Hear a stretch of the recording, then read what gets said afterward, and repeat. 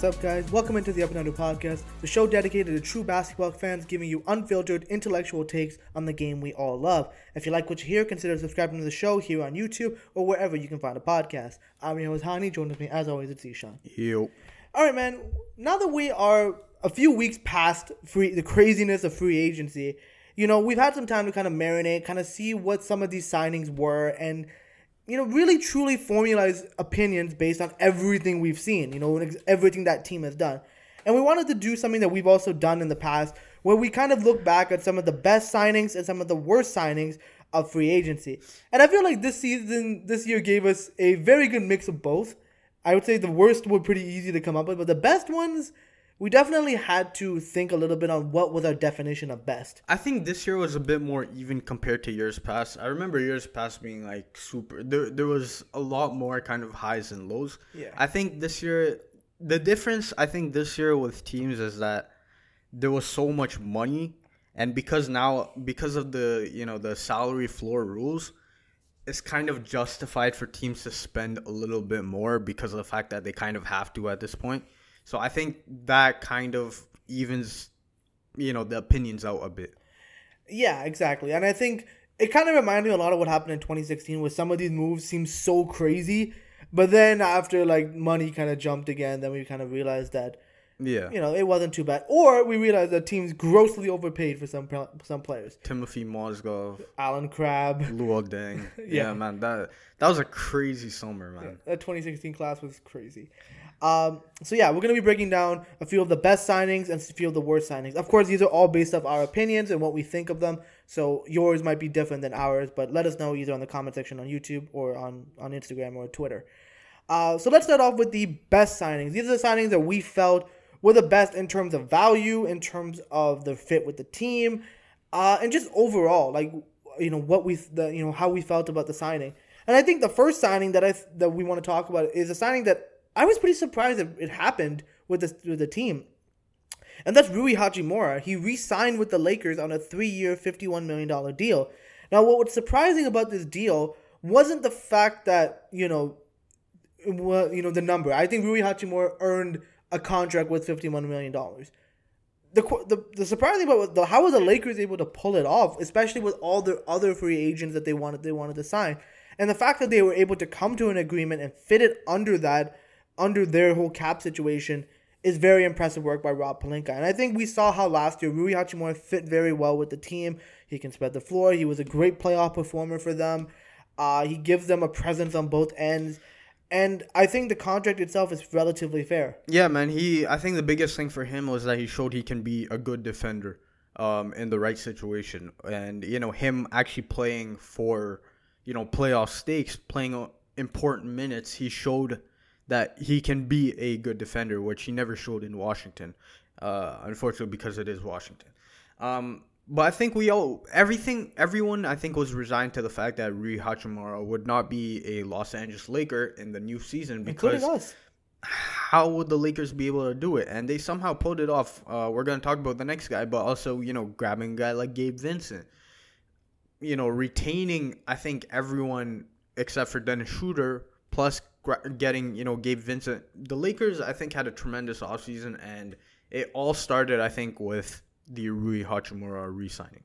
Yeah, Rui Hachimura is definitely surprising. But you know what's even more surprising?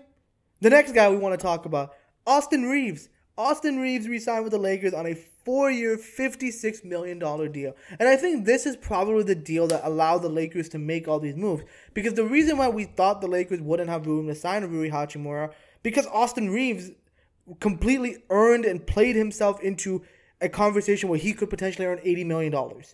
And I think if he would have gotten that contract, I don't think you would hear a complaint from any of us, because he absolutely deserved that money. He worked hard. He played well in the regular season. He was a huge playoff performer, and he fits so many different teams. And he's very young. And he's super young. So the guy was absolutely deserved an $80 million deal, but he decided to take a discount to stay with the Lakers. Now, granted, he wasn't RFA, so there probably was a lot more restrictions with him involved.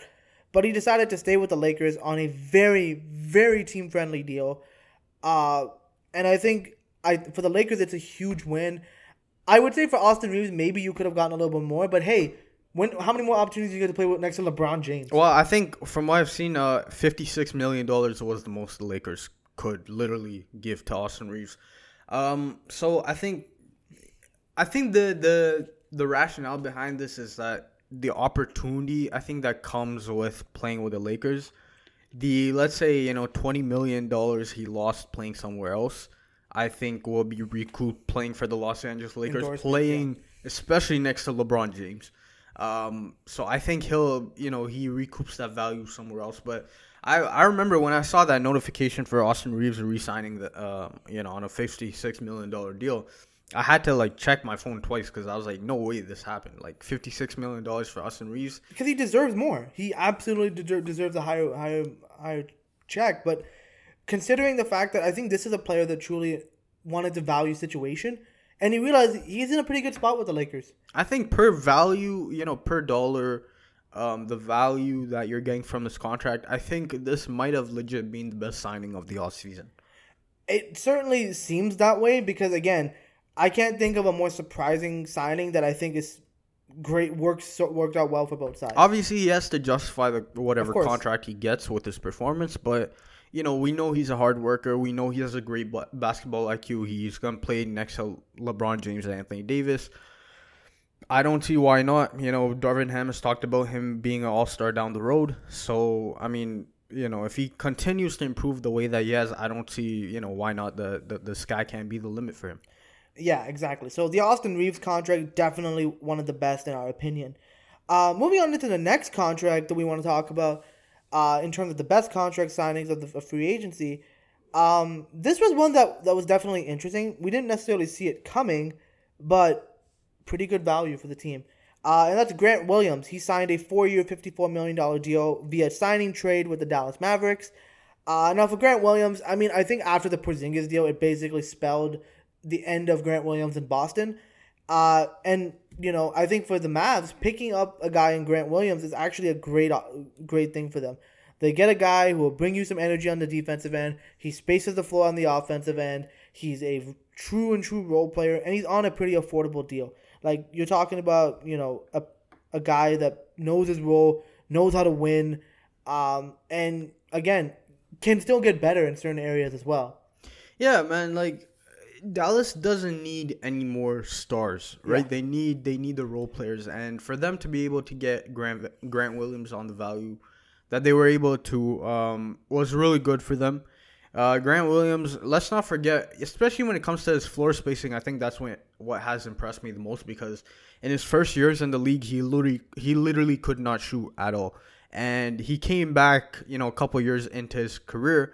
And came back as, a good three-point shooter. And now he's a very good three-point shooter and a very reliable three-point shooter. Not to mention the fact that, he's been on big performing playoff teams. He's been in tough situations in the playoffs. He was one of the Boston Celtics locker room leaders. So he's been through, in those situations and those playoffs. He'll help the Dallas Mavericks hopefully get to that next level. And he's just a really solid guy to have on your team, a really good player to have on your team to complement your stars, to help them out with all the dirty work, to help space the floor with them, as you mentioned. I think that's a really good value contract for the Dallas Mavericks. And I think, again, the fit, I think is the key thing here. I think when you're talking about what Luka Doncic needs, they need guys who can defend, but they also need guys who can space the floor. So guys like Luka and Kyrie can attack and be able to still kick out and still can, generate good looks for their teammates and for those teammates to knock down those shots. So I think Grant Williams is a very good addition for the Dallas Mavericks. Kind of a Dorian Finney-Smith replacement, if you think about it. Basically, yeah. So that's pretty helpful for them. And finally, the last signing that we wanted to talk about, and there were probably others that we could have brought up, but I think these four stood out the most to us. The last signing that we felt was one of the best of the free agency was Herb Jones. Herb Jones re-signing with the New Orleans Pelicans on a 4-year, $54 million extension. Again, Herb Jones has already established himself as one of the best defensive players in the league.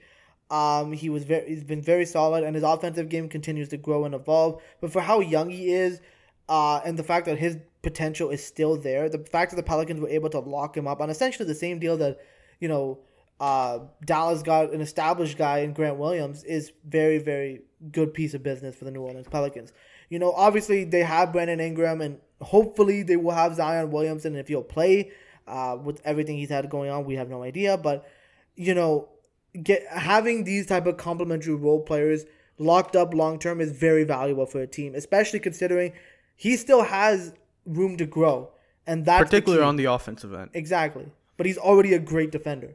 And I think the thing with Herb Jones, a lot of his, shine got taken away last year just because of the development of Trey Murphy III. Trey Murphy, I think, stole a little bit of the spotlight from Herb Jones just because of the fact that Trey Murphy he's not the defender that Herb Jones is, but he's still a very good rangy defender. But the difference between him and Herb is obviously the shooting of Trey Murphy. He's a great three-point shooter. His offensive game is definitely, much better than Herb Jones's. But the fact that they were able to retain Herb Jones on a $54 million deal, he's among the best defenders in the league already. And he just fits the modern NBA. You can put him in different spots on the court. If he develops that jump shot to a respectable, a good level, hopefully, then you have one of, I think, the most valuable players for that type of contract in the league on your team locked up. In addition to having a guy like Trey Murphy, Brandon Ingram, we'll see what happens with Zion Williamson. But I think in terms of this offseason, the value, the bang for your buck that you're getting, I think not Trey Murphy, Herb Jones was among this offseason's best signings. Yeah, absolutely. And I think, again, I will preface it with this is in our opinion. This is what we think are the best signings because we look at teams in terms of their value and how we look at players a little bit differently than maybe a casual fan might look at them. But yeah, these four players in particular, their signings we thought were some of the best of this free agency period. Flipping things over to some of the worst signings that we felt of this free agency period. Obviously, the first one that we have to talk about that I think everyone has talked about is the Houston Rockets signing Dillon Brooks to a 4-year, $80 million deal, which could potentially go all the way up to $86 million. The conversation around Dillon Brooks has been crazy because all the memes of him in the offseason was that he's going to be starting for, the Chinese team in the CBA, what was it, Guangdong Tigers, Beijing Ducks, whatever. Everyone's making memes about how he's going to be in China. And then he turns around and gets an $80 million deal, which, by the way, has no team option on the last deal on the last year. It's a full $80 million guaranteed, which is pretty crazy for a guy who performed as badly as he did last season to end off the season, and especially how loudly he performed that badly, right? So I think I did not expect him to be in the CBA, but I think all of us thought that maybe he takes a 1 year sort of let's say 1 year $8 million kind of deal, like a prove it deal basically. He takes that deal. And then next year he comes back and hopefully, he performs good this year and comes back next year. But Houston threw the bag at him, threw him 4 years, $80 million, which is absolutely insane. Now, granted, Houston did have a lot of money to spend. They went shopping. They have the time, essentially, right? They have the time to wait for their young guys, so which is why, they ended up paying Dillon Brooks, also Fred VanVleet, that kind of money. But there was literally no reason to give this much money to Dillon Brooks. I don't know who they were competing against, who they were bidding against. The CBA was bidding hard, Apparently, man. I legit don't know who they were bidding against for Dillon Brooks. Listen, he's a good guy to have on your team purely for his defensive chops, right? He's a good defender. He's among the best defenders in the league, no doubt. He can be a good veteran presence in the room. But he's shown to also be immature at times, especially on the Memphis Grizzlies team, which, granted, I think the whole culture, they needed a reset of the culture entirely. I think their star player being involved in some sort of incident every other week doesn't help. But I think Dillon Brooks, he's shown that he potentially has leadership value, but, he sometimes it's not there. He doesn't put it together all the way. I think the main problem with Dillon Brooks, though, in addition to the money, is the fact that he's a notorious shot chucker. And for a team trying to develop their guards in KPJ They have a lot of guards. and Jalen Green, and then now you have Thompson, and also Alperen Şengün, right? Yeah. He's gonna, unfortunately, I don't know what's gonna happen to him, but he's One shown touch to a be a game. really good. He's shown to be a really good player. So for Dylan Brooks now taking away shots from those guys, touches away from those guys, unless he completely changes his play style, I don't see how that's gonna be a good thing for the development. Not to mention Fred VanVleet, who's never shy on shooting a shot, right? I think he'll play a little bit different now in Houston, but you add those two kind of shot-happy guys to a situation where you need to develop your scorers and your, hopefully the big man of the future that you have in Şengün. There's some questions there, I think. Yeah, so the Houston Rockets definitely had a lot of money to spend. They went shopping, as I just said. But first and foremost, 4 years? That's a long commitment to Dylan Brooks. Even for the Houston Rockets, I wouldn't have been too upset if it was a 2-year, $40 million deal. That makes sense to me because, again, it's not too long term, or maybe a 1+1, with a team option at the end of it, just to say, okay, hey, if you're not good, we can get out of it or something. But the fact that you put no options at the end of it, you put no control, it's guaranteed $80 million for 4 years. It's a lot, especially for a player like Dylan Brooks, who, let's be honest here, his ceiling is nowhere near as high as some of the other players you mentioned, like Jalen Green, Alperen Şengün, KPJ. His ceiling is not as high as those guys. Amen Thompson. I meant Thompson now.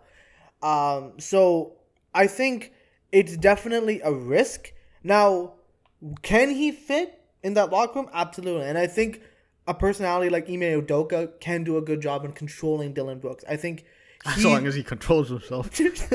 Yes, absolutely. But you know what? That's more of the off-court stuff. On the court, we're talking strictly on the court here.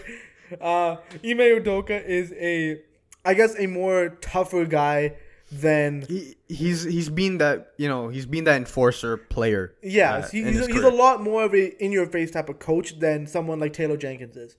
So I think he can keep Dylan Brooks in control that way. Now, the on-court fit is definitely going to be questionable, I think, especially considering he really has to fix his jump shot. His jump shot completely fell apart over the last few seasons. And he needs to reduce the amount of touches he's going to get because let's be honest with you, he's not the priority for Houston to develop. Houston's priority should be on guys like Kevin Porter Jr., Jalen Green, Amen Thompson, and Alperen Şengün. So those should be Houston's priorities. But, I mean, hey, you got money, might as well spend it, I mean, speaking of the Houston Rockets, the next guy we're going to talk about is Jock Landale, who they signed on a 4-year, $32 million deal. This one just made no sense.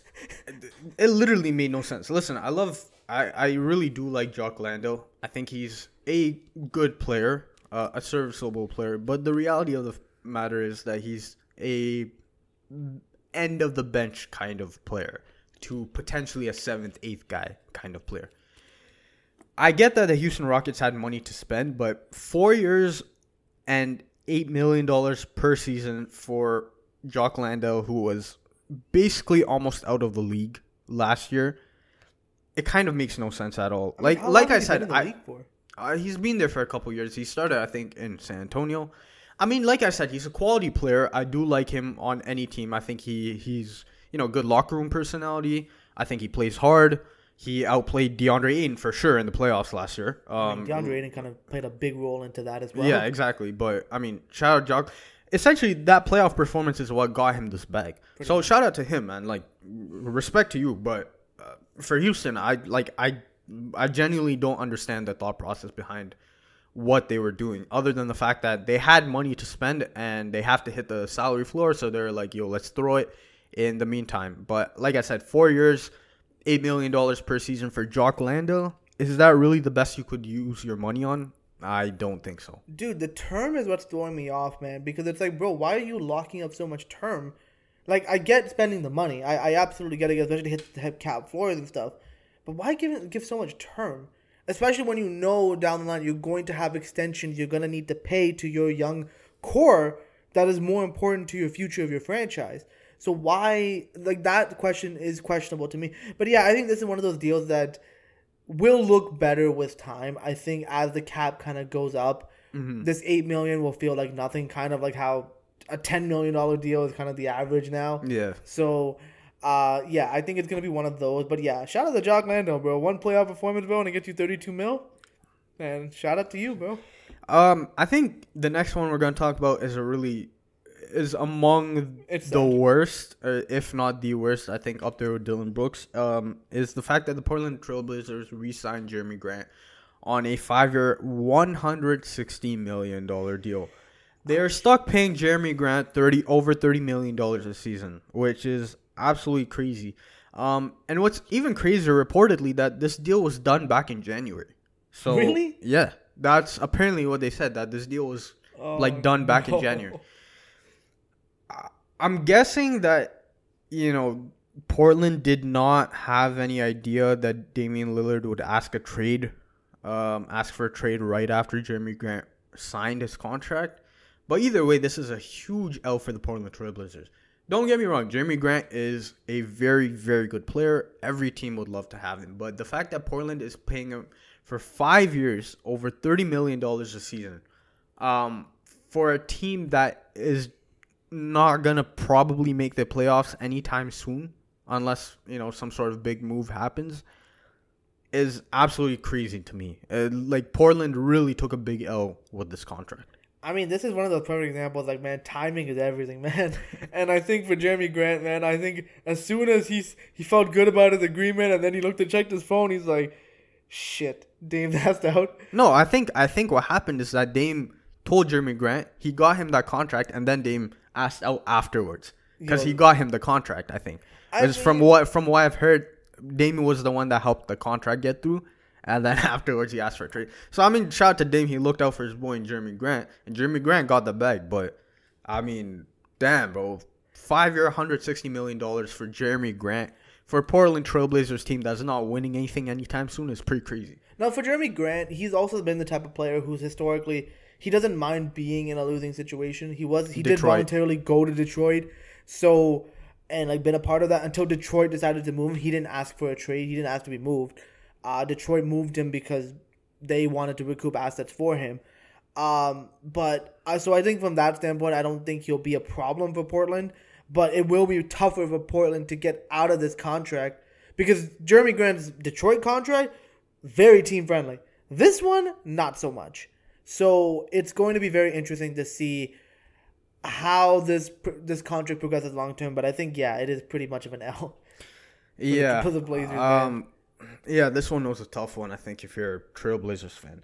The final one we're going to talk about now, this is more of a deep cut, but I think this in conjunction with the rest of the situation that the Denver Nuggets have created, I think it factors into why we have this contract on the list. And we're talking about Reggie Jackson re-signing with the Denver Nuggets on a 2-year, $10 million deal.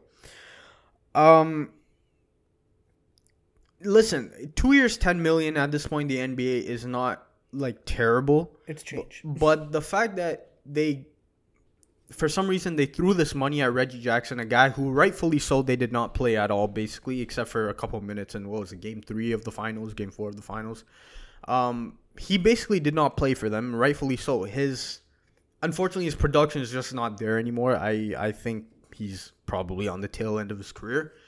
But the fact that they threw $10 million at this guy, while they essentially lost their entire depth, minus Christian Brown, coming off of a championship, I think this was a very questionable move. They lost Jeff Green, they lost Bruce Brown, and now they essentially the only guy that's there off of their bench that was there last season is Christian Brown, and instead they decide to throw $10 million at Reggie Jackson. I think this is sort of head scratching. It's not the worst move in the world, but I think in terms of among the worst contracts of this offseason, it's one of definitely the most head-scratching ones for sure.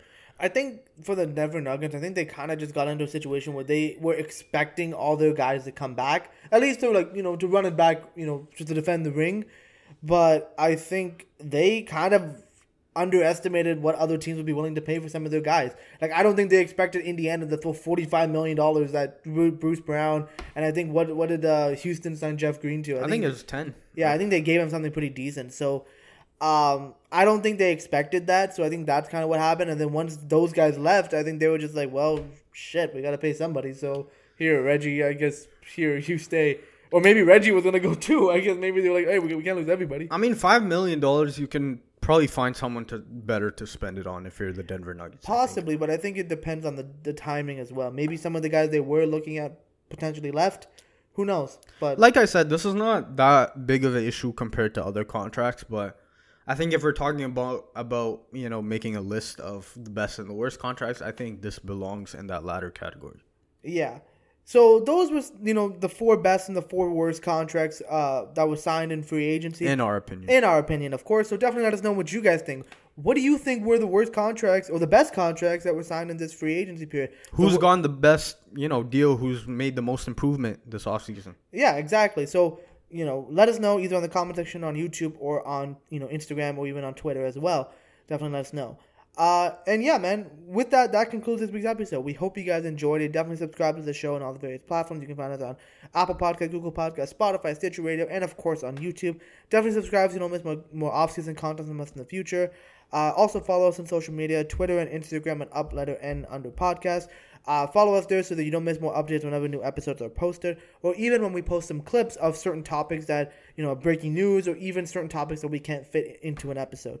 Definitely check that out if you haven't done so. Also, check out our website, upandunderpodcast.com. It's our central hub for the show. It's a place where we write blog posts with every single episode. So if you don't have time to listen or watch the full thing, you can read about it on our website. Every episode is posted with the audio, video, and the written version all in one place. So definitely check that out if you haven't done so. And yeah, man, we're past free agency, at least the major chunk of it. Now we're going to get into the dreaded offseason and hope that we have something to talk about. Yeah, man, it's officially the dead period of the NBA. Yeah, the dreaded dead period, man.